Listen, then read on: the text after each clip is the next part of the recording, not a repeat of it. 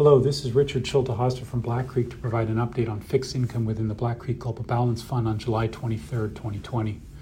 I'm going to give a brief overview of what we're seeing in fixed income markets, and then I'll summarize a recent change in our thinking of a bond holding in the fund. The COVID-induced downturn has indeed left a swath of damage to economies around the globe. During April, the unemployment rate in the US went from 4 to 14%. In Canada, it went from 6 to 13%.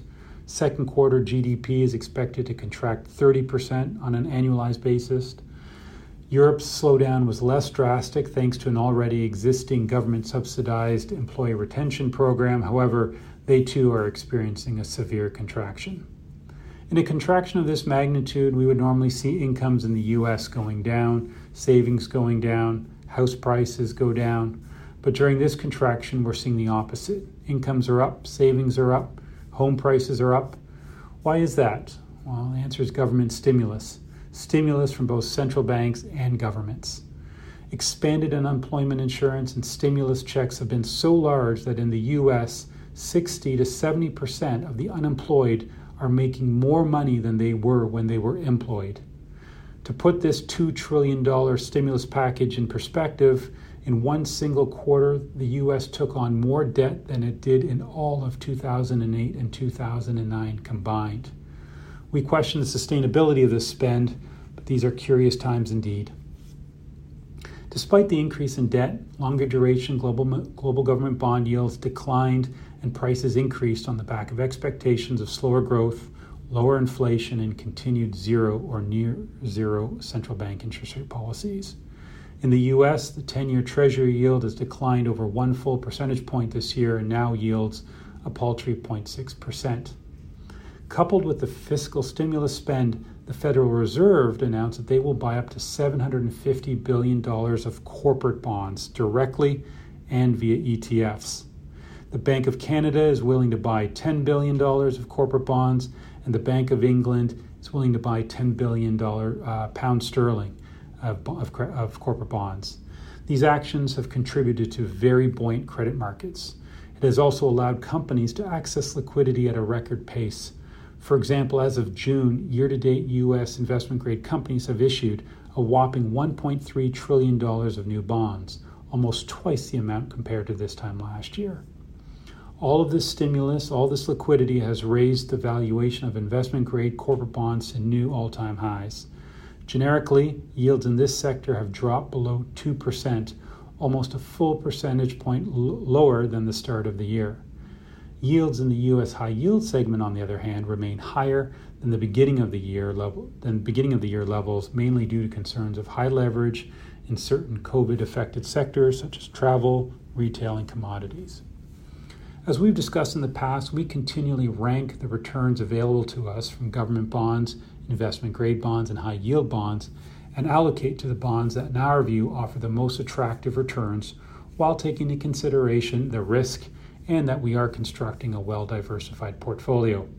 Currently, U.S. high-yield remains at the top of the list in our view. But when we're buying a bond issued by a company that is rated high-yield or below investment grade, we have to have a view that the company is a winning business, not just a company with more leverage or higher debt levels.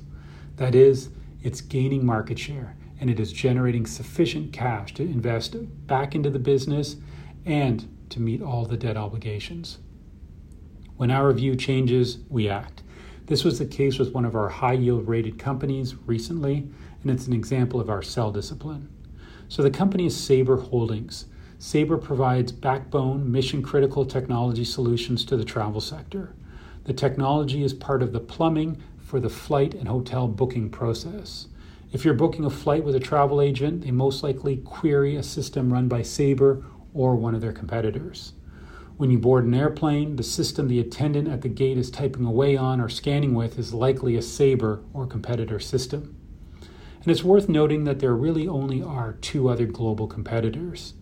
Depending on the country, Sabre is typically the number 1 or number 2 player. In normal times, Sabre generates sufficient cash to continue to innovate and invest in their technology stack and to pay their debt obligations. It has many attributes of a winning business. But we also have to look at the industry in which they operate.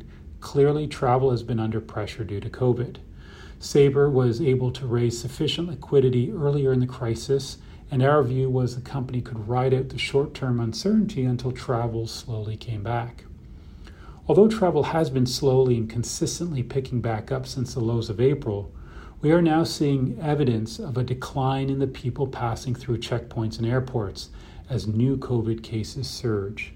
The airlines, which are Sabre's customers, are collectively losing billions as air travel demand has plunged and they see much uncertainty. Part of Sabre's revenue is based on a per-person basis, or per-person boarded basis, and with no clear path to a rebound in the number of passengers with the new pickup in COVID cases, our medium-term view has changed on Sabre's cash generation ability, and we exited the position earlier this month. We still think Sabre has many qualities of winning business, and we'll keep it on our watch list until we have greater certainty air travel is back on the mend. I hope this gives you some insight into our investment process. Thank you very much for taking the time to listen to this and for your continued support. This podcast is provided as a general source of information and should not be considered personal, legal, accounting, tax, or investment advice, or construed as an endorsement or recommendation of any entity or security discussed. Investors should seek the advice of professionals prior to implementing any changes to their investment.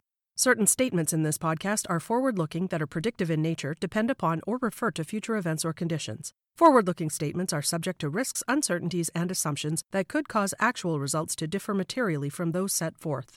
Although the forward-looking statements contained herein are based upon what CI Global Asset Management and the portfolio manager believe to be reasonable assumptions, neither CI Global Asset Management nor the portfolio manager can assure that actual results will be consistent with these forward-looking statements.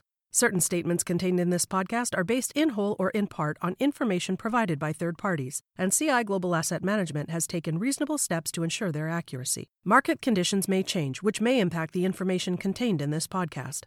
Commissions, trailing commissions, management fees, and expenses all may be associated with mutual fund investments. Please read the prospectus before investing. The indicated rates of return are the historical annual compounded total returns, net of fees and expenses payable by the fund, including changes in security value and reinvestment of all dividends or distributions, and do not take into account sales, redemption, distribution, or optional charges or income taxes payable by any security holder that would have reduced returns. Mutual funds are not guaranteed, their values change frequently, and past performance may not be repeated.